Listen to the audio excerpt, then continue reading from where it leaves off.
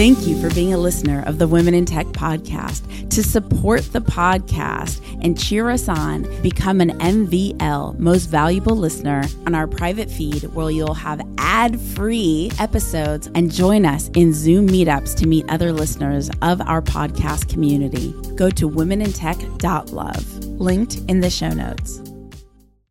We want to be a lot more focused, action-oriented on taking steps to actually make sure that we're getting first checks into women-led businesses. How are you giving them the actual support system that they need to be able to build their companies? And so we want to make sure that instead of them just attending a luncheon, we actually want to make sure that they leave and feel like they have actionable, steps to go and continue building their companies. 3, 2, 1. My name's Esprit Devora, host of the Women in Tech Show. The show means a lot to me. The reason why I wanted to create the Women in Tech Show is I wanted to create a positive piece of content, something where people can listen and say, if she can do it, so can I.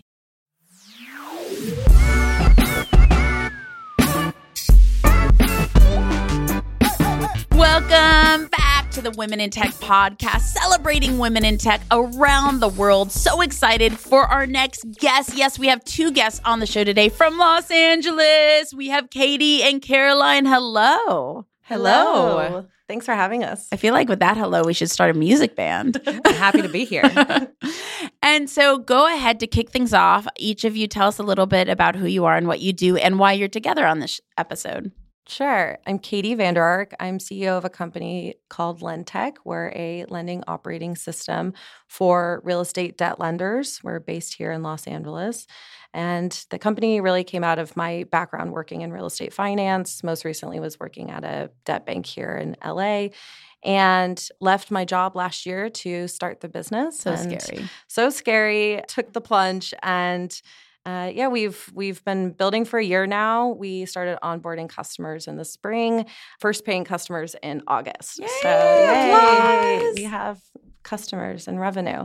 I'm Caroline Cherkassky. I'm a partner at Oric, a law firm doing tech VC startup work. So I'm working in Santa Monica with companies and venture capital investors around the country on early stage and growth stage financings. And now I remember we met on the rooftop. That's right. We right were above sitting our next to each other. Yes. I love it. And then why are you both together? Other than I essentially met you both together, but not together at your event that you co-hosted. What brings you together for your company? Outside of LendTech, I started an organization called 2 to 20.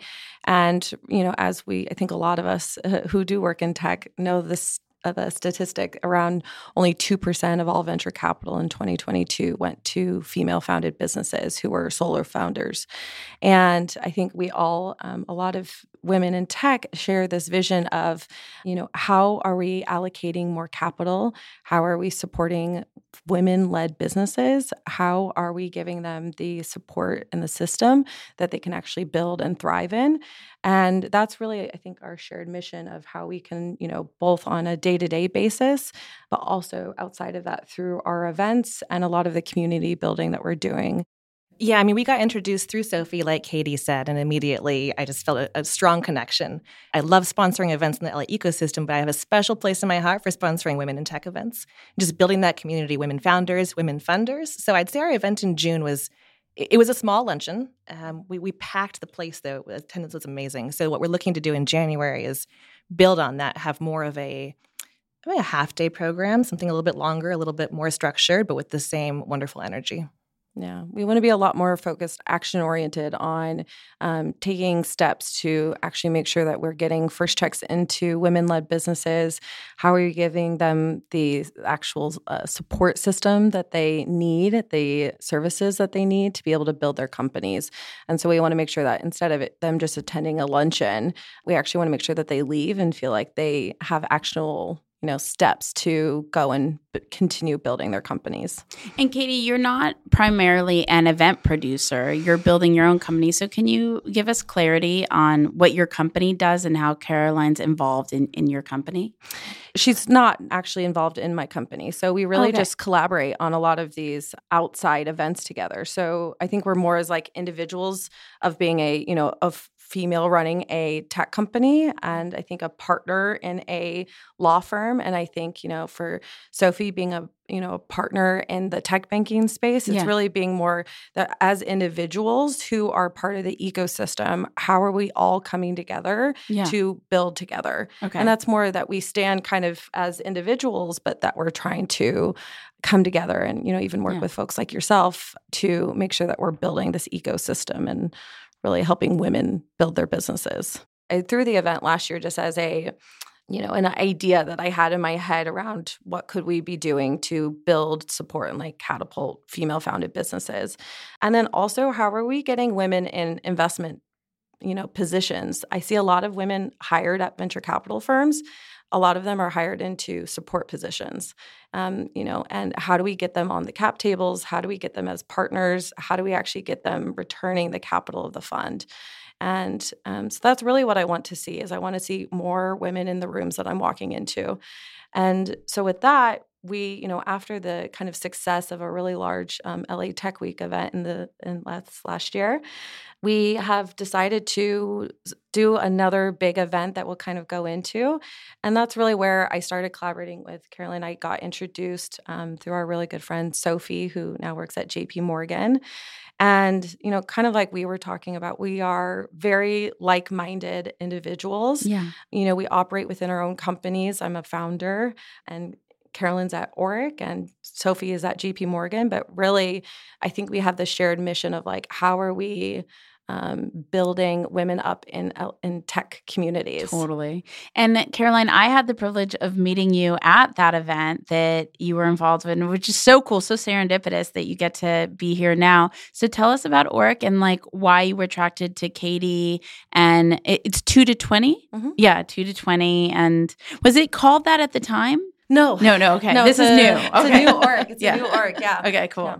Yeah, tell us. Yeah, the event was not called 2 to 20. I think that's evolved over time. That was always the mission. But we didn't, if you were at the LA Tech Week event, you wouldn't have necessarily heard that phrase. Yeah. So Katie and I got connected right before that event. They were looking for a partner, for a sponsor, and Sophie knew that I was involved in the community. I'm a lawyer. I'm a partner at Oric. We're a law firm, full service. My space is startup, venture capital, financings, early stage, especially here in the LA community. So one of the best parts of my job is to get out there and sponsor and get involved in local ecosystem events. And I have a special place in my heart for women in tech. So aside from just meeting Katie and feeling immediately this is a person I want to spend time with, like she said, we share this mission around how do we build up community for women founders and women funders also.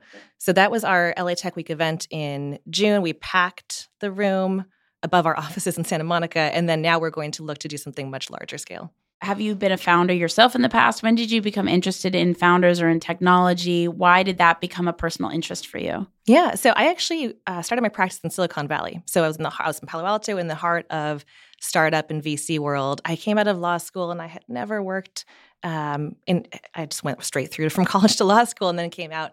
Didn't really know what I wanted to do other than something corporate. And immediately had a lot of access to, because I was in Palo Alto, to startup work, and loved that you can get really hands-on with founders from day one, even if you're a really junior lawyer. So I loved the immediate value add and nimble nature of the VC practice, being an outside partner to these founders who are going through really critical events and don't have an internal person in their company to advise them. I came down to LA about 10 years ago, been doing the same thing down here, and it was just a really fun time to be in a growth market down here. One thing that I've learned in my own, tech journey and just being a businesswoman is you have to have a lawyer. You have to. And that's a very confusing thing because the other thing that us startups usually is broke. And so you have to have a lawyer and you usually don't have the funds or you're fundraising.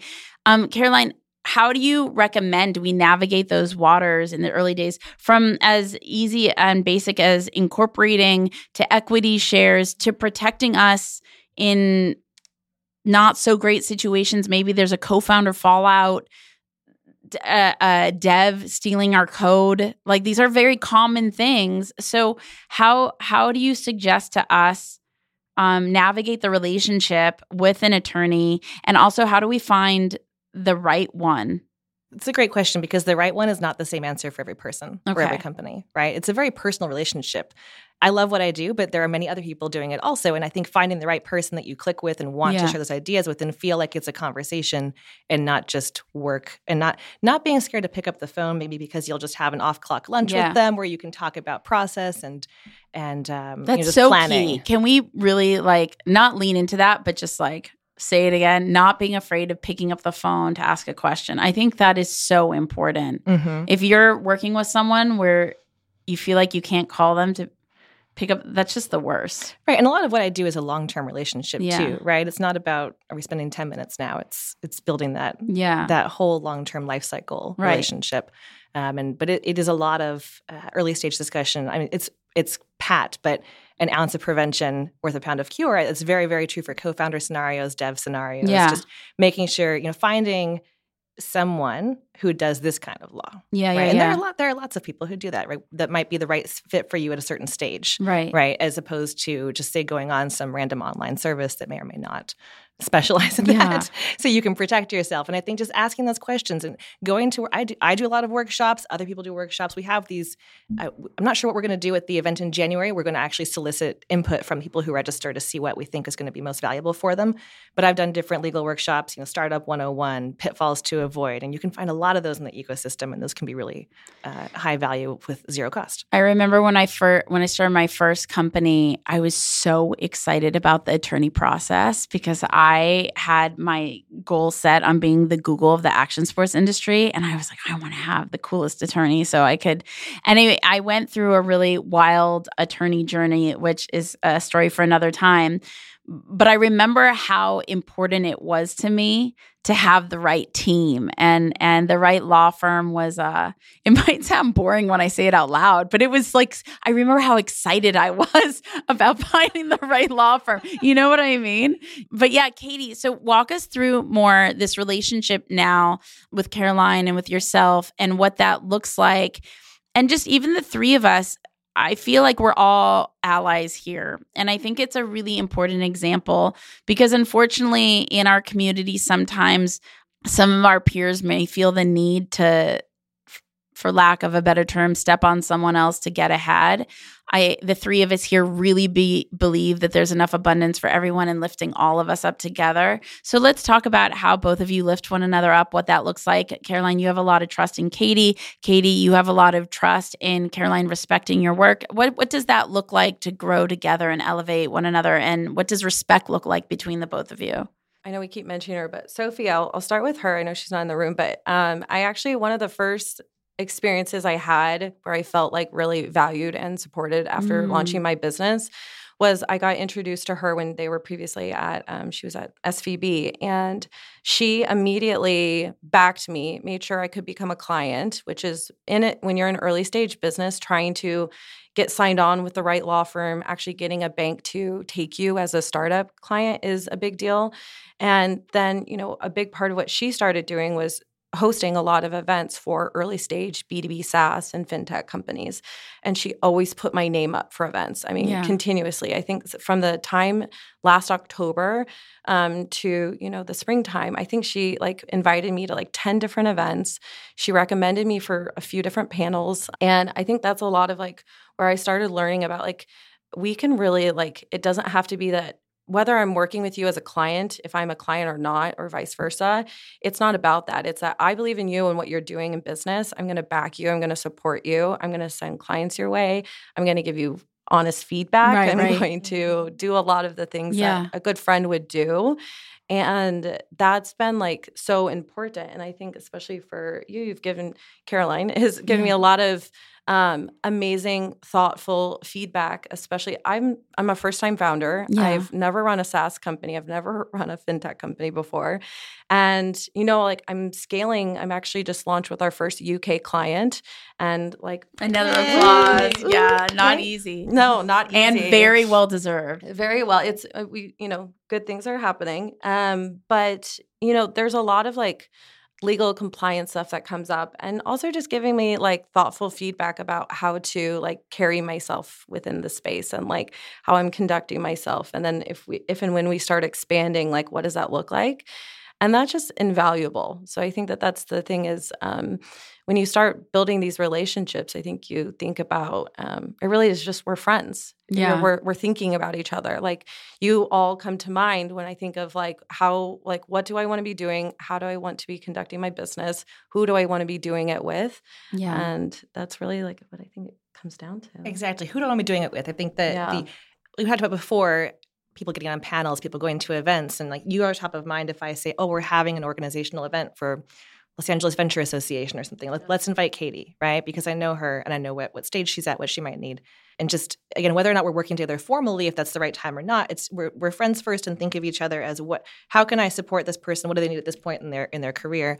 And likewise, Katie thinks of me. She'll invite me to things as well, which I really appreciate because we're plugged in similarly, but also differently around the community. So it's just nice to have that overlap. Like Esprit, last week you invited me to 2 things in 1 week. Wait, did I? Yes, you're so kind and thoughtful. You invite me to social setting events. You invite me to, that podcasting. sounds like me. I absolutely adore you. So I'm not surprised. That's just I know that your mind, you're going a million miles an hour, and you still take a moment to text me, say I'm thinking of you. It's stuff like that where it's great. It's so kind. I mean, Katie is in my yes compartment in my mind. So yes, member. Yes.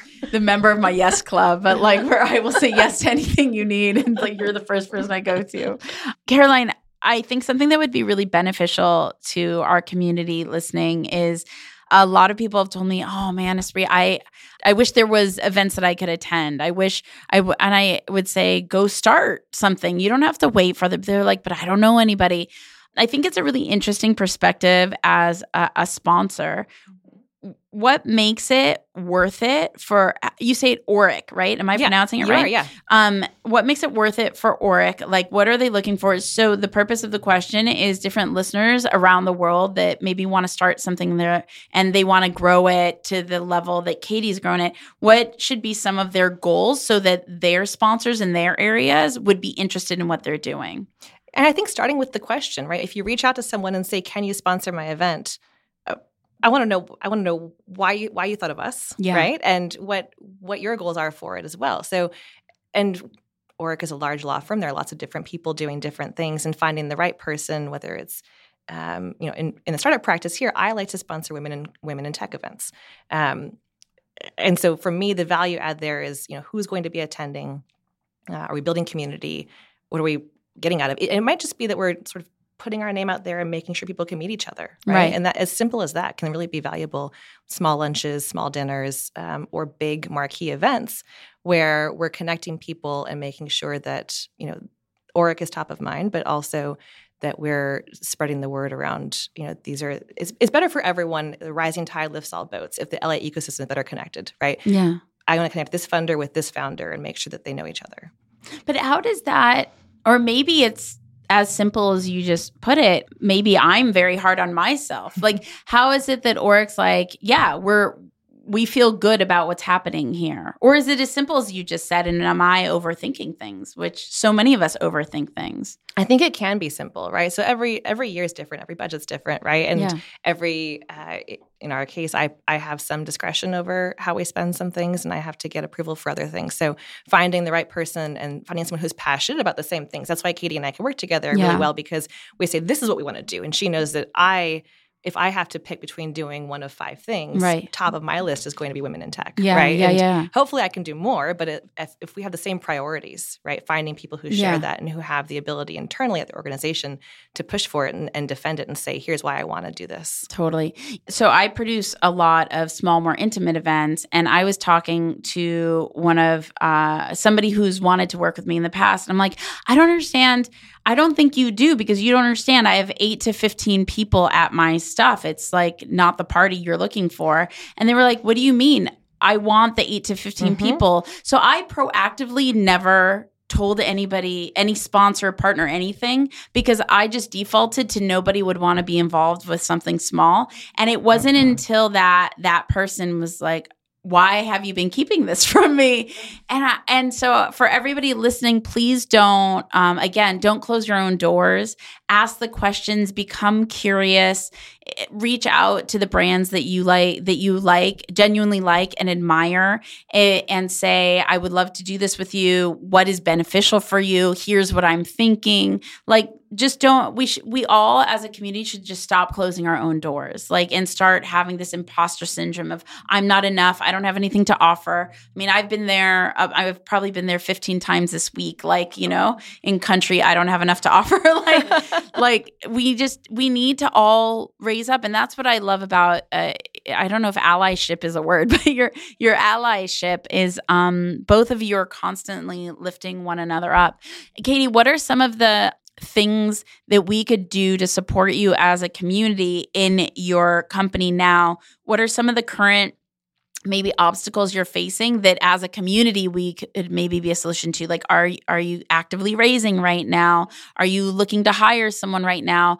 Your dream customer, how can we support you? It's interesting. My business is so specific. So very few people really understand like the private real estate debt lending space. So I think that's kind of niche. But yeah, we're actively fundraising right now. We've only raised a small amount of money over the last year, which is great. We've raised a small amount of friends and family, and then took $100,000 from Forum Ventures, which was great in the spring. They've been phenomenal supporters of me. That's a big part of why I wanted to even like take venture capital money. I think that's something also a lot of people think about when you start a business of like, should I be taking venture capital money or not?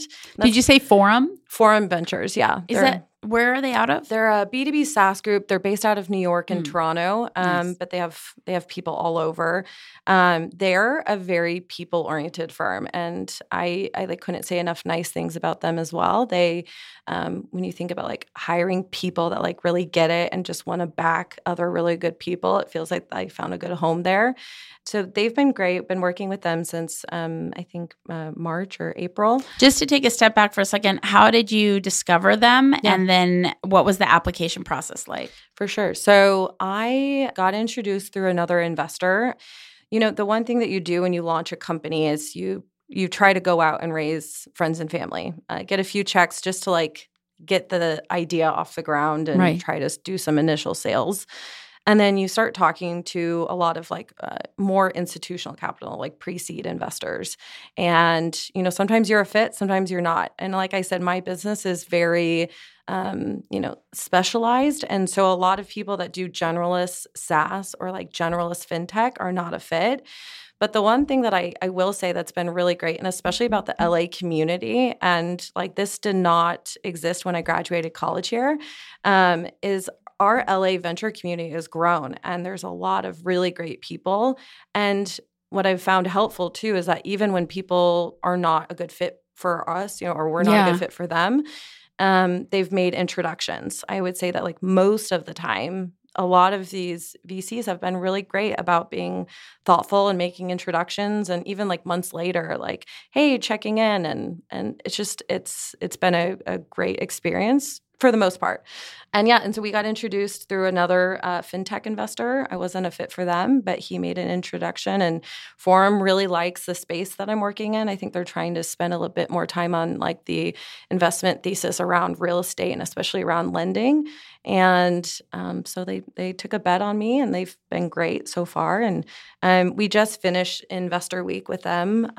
We did 2 weeks of kind of investor calls, which was like that's exciting. Little roadshow, yeah. So I think I ended up doing about 45 calls in 2 weeks with VCs, all over the country, which has been it's exhausting. Yeah, I mean, you're almost there. Apparently, you have 55 more calls before you get a yes. Yeah, exactly. Yeah, you got to hit the 90 to 100 mark.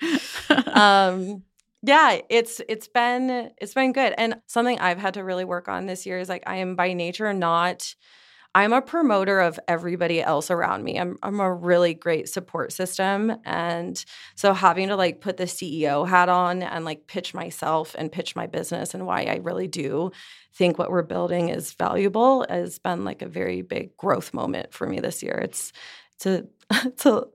it's a long road when you're pitching yourself for months on end. Totally. And I want to actually ask you a question about that. But before that, I want to kind of bring full circle. So what's something that the community could do to support you? Yeah. I mean, if there are folks that are investing in the pre-seed stage and, in real estate finance, lending specifically, servicing and lending, always happy to chat. So, early how can they reach out to you? You can just reach me at katie@lendtech.co. KATIE. Yeah, at lendtech.co. So feel free to just shoot me a note. What is the story that you have in your head as the founder of your company? I know my story, and I think sometimes my story holds me back. Yeah. Like the narrative I'm telling myself. Sure. For me, it's I'm not enough. Like I really struggle with that. I'm not enough. And it dates back to how I grew up, whatever, blah, blah, blah. But we all got the story. Yeah. But I'm really proactively working. For the last 2 years, I've hardcore worked on learning how to love myself because I'm so over me thinking I'm not enough, know? Yeah. I'm not there yet. Thank you for we're doing the work. Yeah, thank you for the in progress, applause. If you're comfortable sharing, and it might be too vulnerable. Yeah.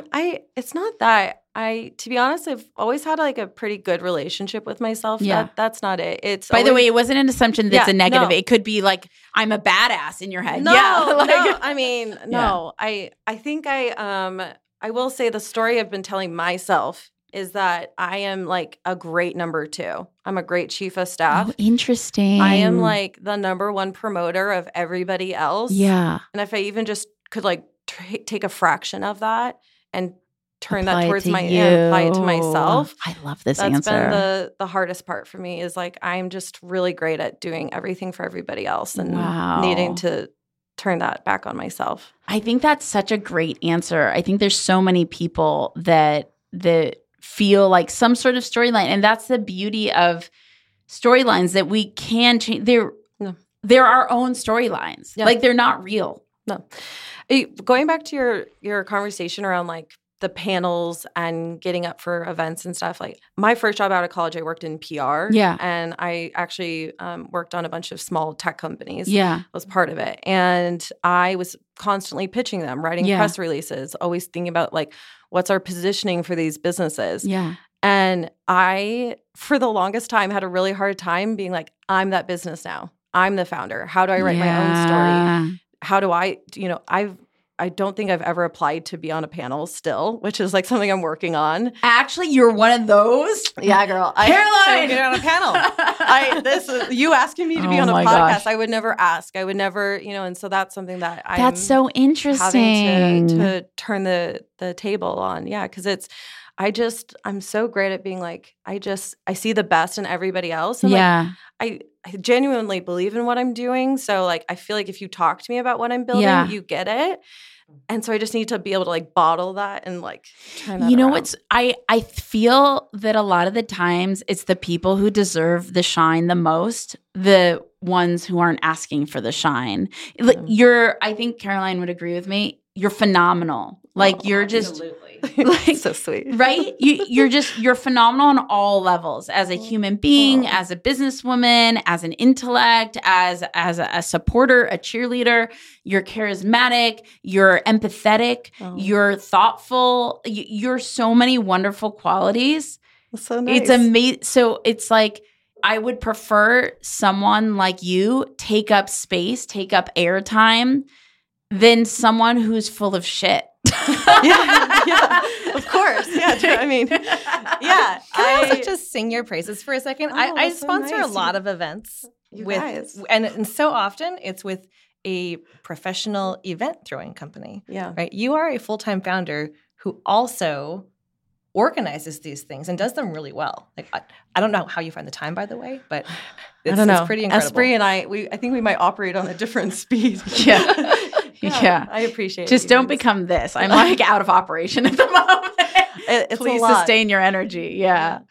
Yeah. No, we were talking about before we started recording how important the ingredient of our spirit is to our creations. And I think that's absolutely true with what you create, both within your company and the events that you produce. One thing that I really appreciate about you, and I believe you feel the same way about me, is both of us highly value, and Caroline, from the little that I've known you, I think you're on the same page with us, is the three of us highly value authentic relationships. I can tell by the way you've spoken since you arrived. It's just like really authentic relationships where it seems as though our society and our culture, with this like allergic reaction to social media and it's like photoshopped like illusions, we're moving into an era where vulnerability is appreciated and not looked away. And it doesn't seem to be like a trend, or it just seems like, please give us something that's real. We're like, enough with the robots and the Photoshop. Mm-hmm. How much do you think that plays into your success? And I'm going to go with Caroline first for the companies that you've seen. Do you think that the authentic relationships is a superpower, or do you think we're still a little bit ahead of that and it still needs to have this polished perfection vibe? Because let's be real, that's what we've needed to be for several years in order to raise the money to close the deal. So where are we in what you're seeing in your portfolio companies? Yeah, I think both things are true in a way, right? Yeah. You still do have to polish things when you're raising money. There's no substitute for doing the work and putting presentation forward that actually says, here's our story. And when you're a founder, showing here's where we're going to go. You have to be all in on yourself and all in on your company. Yeah. But at the same time, there is a lot of room and appreciation, I think, in the community for being real about here are the struggles we're facing. Here's a realistic look at what we think is going to happen. Here is where I come from and how my past experiences inform what I'm doing now. And I think that also builds more authentic relationships, which people appreciate. But you still have to be polished. I think both things can be true at the same time. Katie, what do you think? I would say that I have an easier time being a bit more authentic when I'm talking to VCs and like other tech operators and business owners. I would say I have to be a little bit more buttoned up with like on the client facing side. My clients are banks and private lenders, Makes and sense. they want somebody that has, their business together. So I think there's like a mixture of being authentic about, especially this, like, I think one way I can try to present myself in this space using that analogy is this market this year has been wild, not the best year to start a company in the private debt space. So, and being okay with that, being authentic about like, yeah, it's been a wild year, and we can openly be like, we're trying to build a company, and if we can make it through this year, we're probably going to be fine, but being realistic about like, it's not all rainbows and sunshine about building a business this year, for somebody in my position. So I don't know. And I think that's a big part of like doing a lot of it offline. I think some of it we can share online, but I also think that's why I like events. That's why I like in-person, events and dinners and small gatherings, because I just think I can be far more open when people get to know me personally and share, like how it might be going building a business versus like publicly sharing a lot of that online. Yeah. Yeah. And those are the events that I want to go to, the ones where people are going to be sharing real experiences, honest feedback. Here are the struggles I had. Here's where I'm coming out of things. We have limited time to attend events and other things in the ecosystem. We don't want to go hear someone give platitudes, right? Mm-hmm. So I think that's a little distinct from when you're We have pitching. Instagram for that. Yes. Or Twitter. Swear.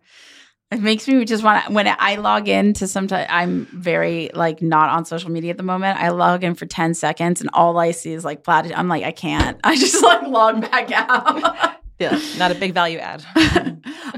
What is a huge obstacle that you've successfully overcome in your career, and how did you overcome it?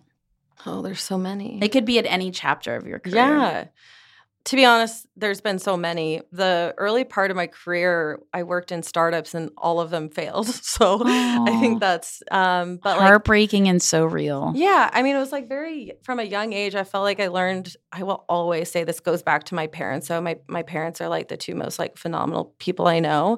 They always told me to just swing big. And, if you fail, like the one thing about them is that like I could always go to them. I could always turn to them. Yeah. And so they gave me permission. So like from a young age, my second job was at a ed tech company startup in New York. And we tried getting it off the ground. We got a little bit of funding. I was there for about a year and a half and failed. And then I went to Las Vegas, worked on a big startup there.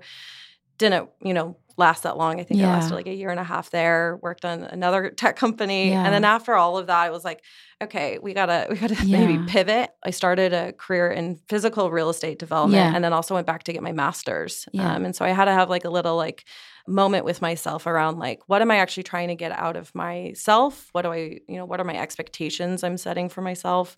What do I actually want to achieve? Yeah. And that happened when I was at like 28, I think. So a lot of like life-changing moments happened at 28. Speaking of narratives, did you ever take on responsibility as a narrative? Like, even though it's not your responsibility, there's a lot of mechanics.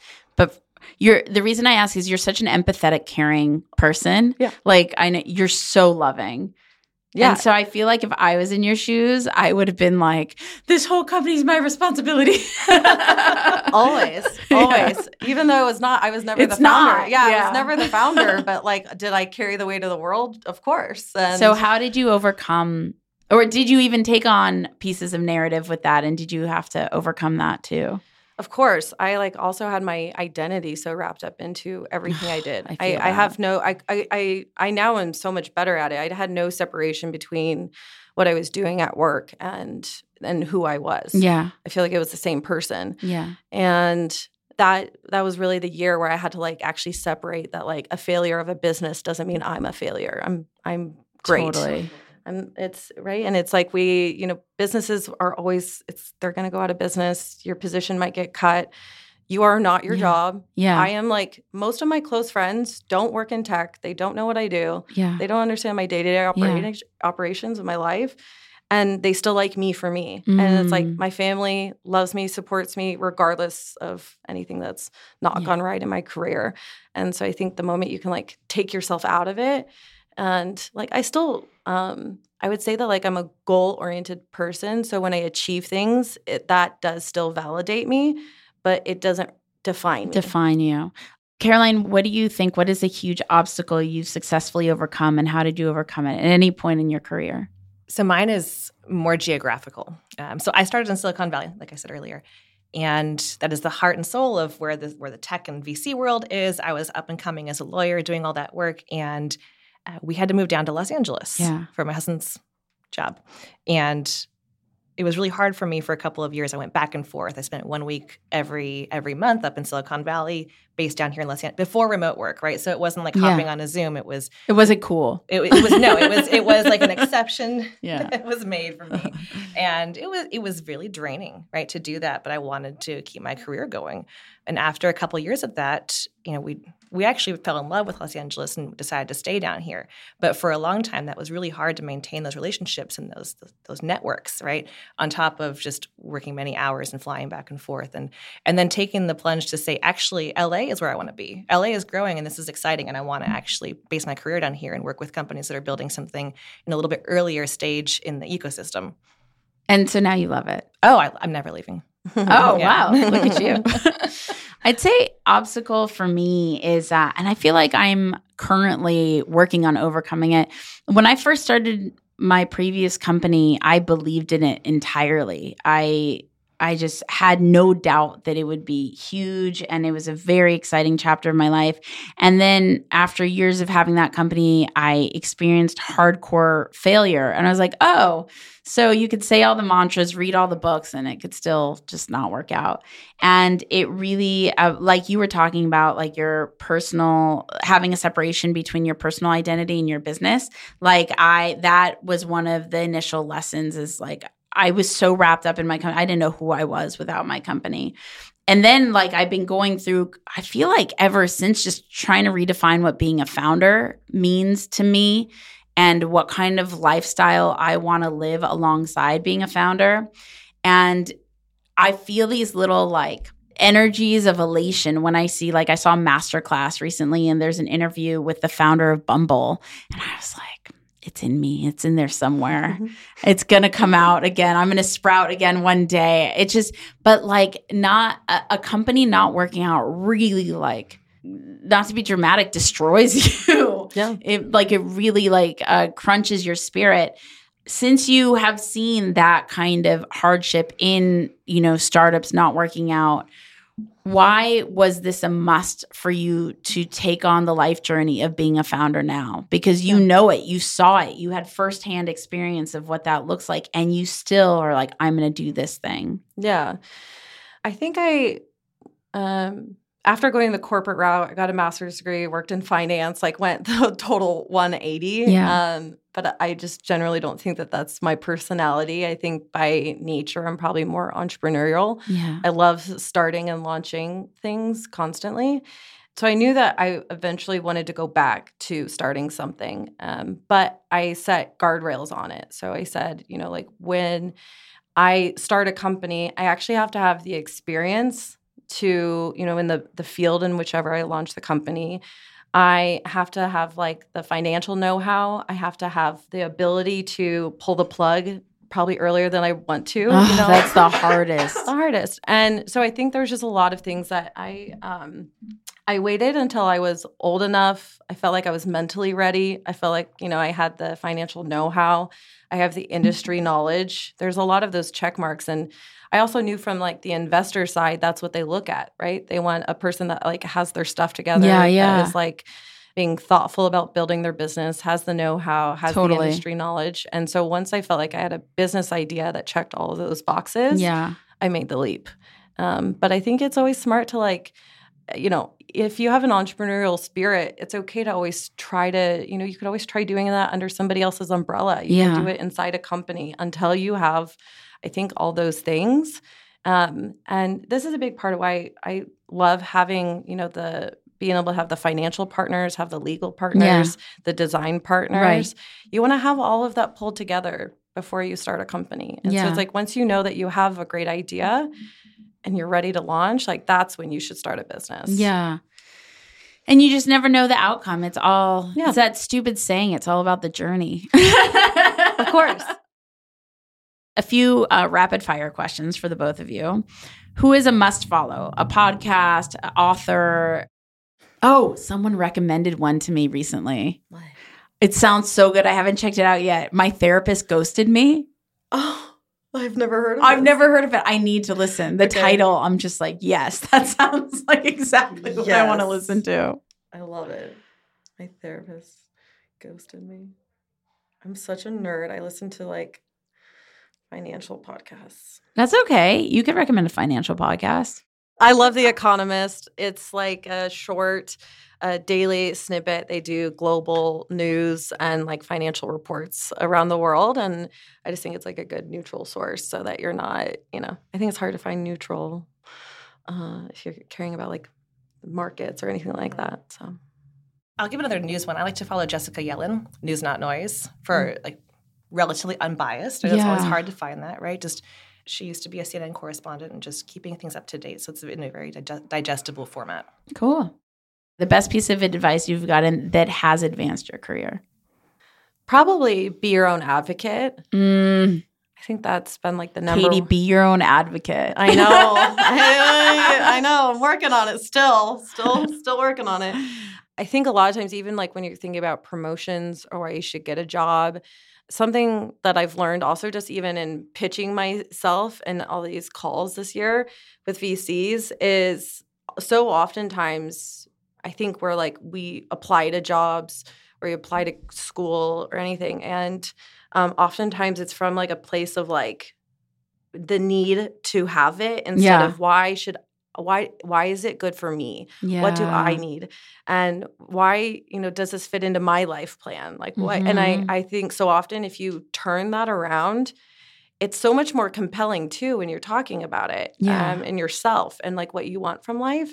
So as much as you can, try to like think about, does this job, does this school, does this class, whatever it is, does this fit into my life plan? Yeah. And how can you convey that? Because that's so much more appealing when you think about if I was in the reverse, if I was interviewing somebody, if I was talking to somebody about a promotion, like why is it that you feel that, the work you've done or anything is, great? Totally. Say yes. Which is perhaps contrary to our saying no. In my season of no? Season of no. Yes, there is a time and a space for no. No, I think you're right. But is this the right time? for that promotion, for that, to go after that bigger role, to go after just more, right? And realizing, especially as women who often think, maybe I'm not ready for that, right? Just saying yes to it and going for it. Say yes. I agree. Say yes, even though the yes feels uncomfortable. Yes, that's a good qualification. Mm-hmm. Because we were talking about before we started recording, and we may have talked about in the interview, that a lot of women don't get on stage. They're not the panelists. They're not the part. They don't say yes because they think that they're don't have anything to contribute. And so say yes even though you feel uncomfortable. Mm-hmm. And just be, and it's okay to be, I can't stand when people say, stop being afraid. Hey, listen, I'm going to be afraid, but I could do it anyway. I could show up anyway, even though I'm afraid. Like, it could be fear and me showing up in tandem. Yeah. Mm-hmm. This is just because I'm a nerd. What is your favorite piece of software, mobile app, website? Could be anything. I'll go first. I found a new one called Johanna. Mm-hmm. Oh, I've heard of them. It's a personal assistant service that is amazing. I've been targeted. I haven't tried it yet. Oh, really? With the ad? Yeah. And their advertising is so funny because they make it look like they're only for moms. And I'm not a mom and I'm not like coupled up. So I'm like, I actually asked their customer support, I'm like, am I allowed to use this? Like, do I have to be a mom? And they're like, no, it's for everybody. I'm like, I can't tell from your marketing. What is it? What does it do? You just put in any task. There's no time limit. At least right now, there's no time limit. All US based, as far as I know, all US based assistants.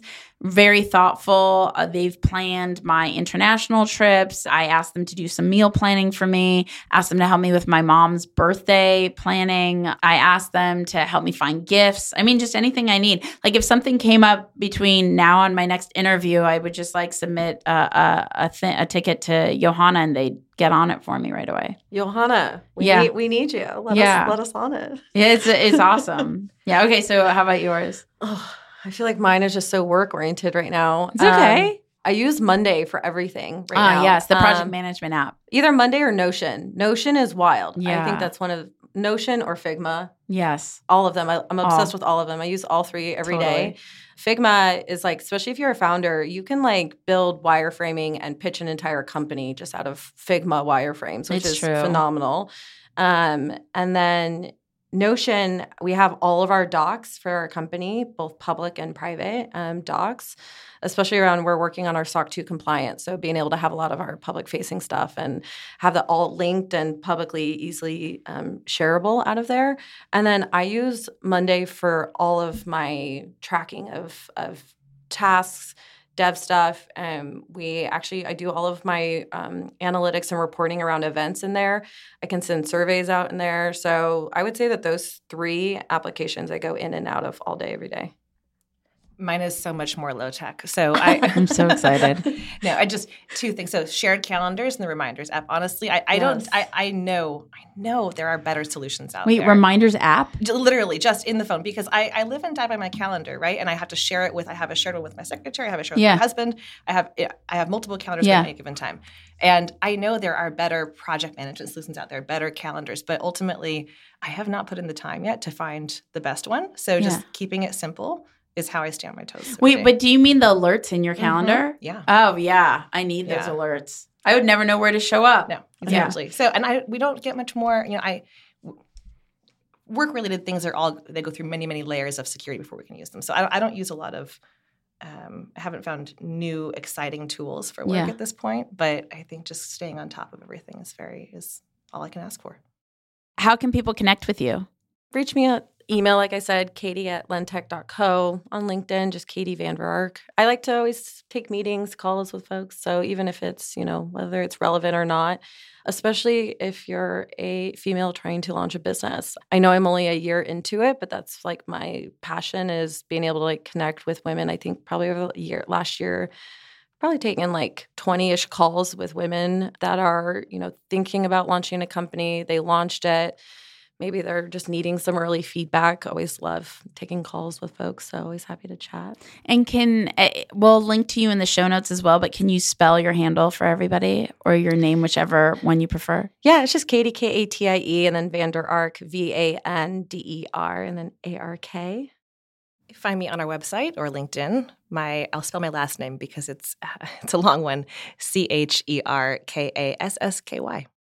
Thank you so much for hanging out with the Women in Tech podcast. To connect and collaborate with more amazing women in tech around the world, remember to go to the Women in Tech community at womenintechvip.com. That's womenintechvip.com. Say hello on social at Women in Tech Show on Twitter, on Instagram, on Facebook. I will see you, all the things, in the next episode. Bye. Bye. This is Katie Vander, CEO of LendTech. LendTech is a lending operating system for debt lenders based in Santa Monica, and you are listening to Women in Tech. This is Caroline Cherkassky, a partner at Oric. Oric is a full-service law firm, and my practice focuses on tech companies and investors. I'm based in Santa Monica, California, and you are listening to Women in Tech. The Women in Tech podcast is hosted and produced by me, Esprit Devora, with help from Janice Geronimo. Edited by Corey Jennings. Production and voiceover by Adam Carroll. And music from Jay Huffman Live and Epidemic Sound. The Women in Tech podcast is a wearetech.fm production.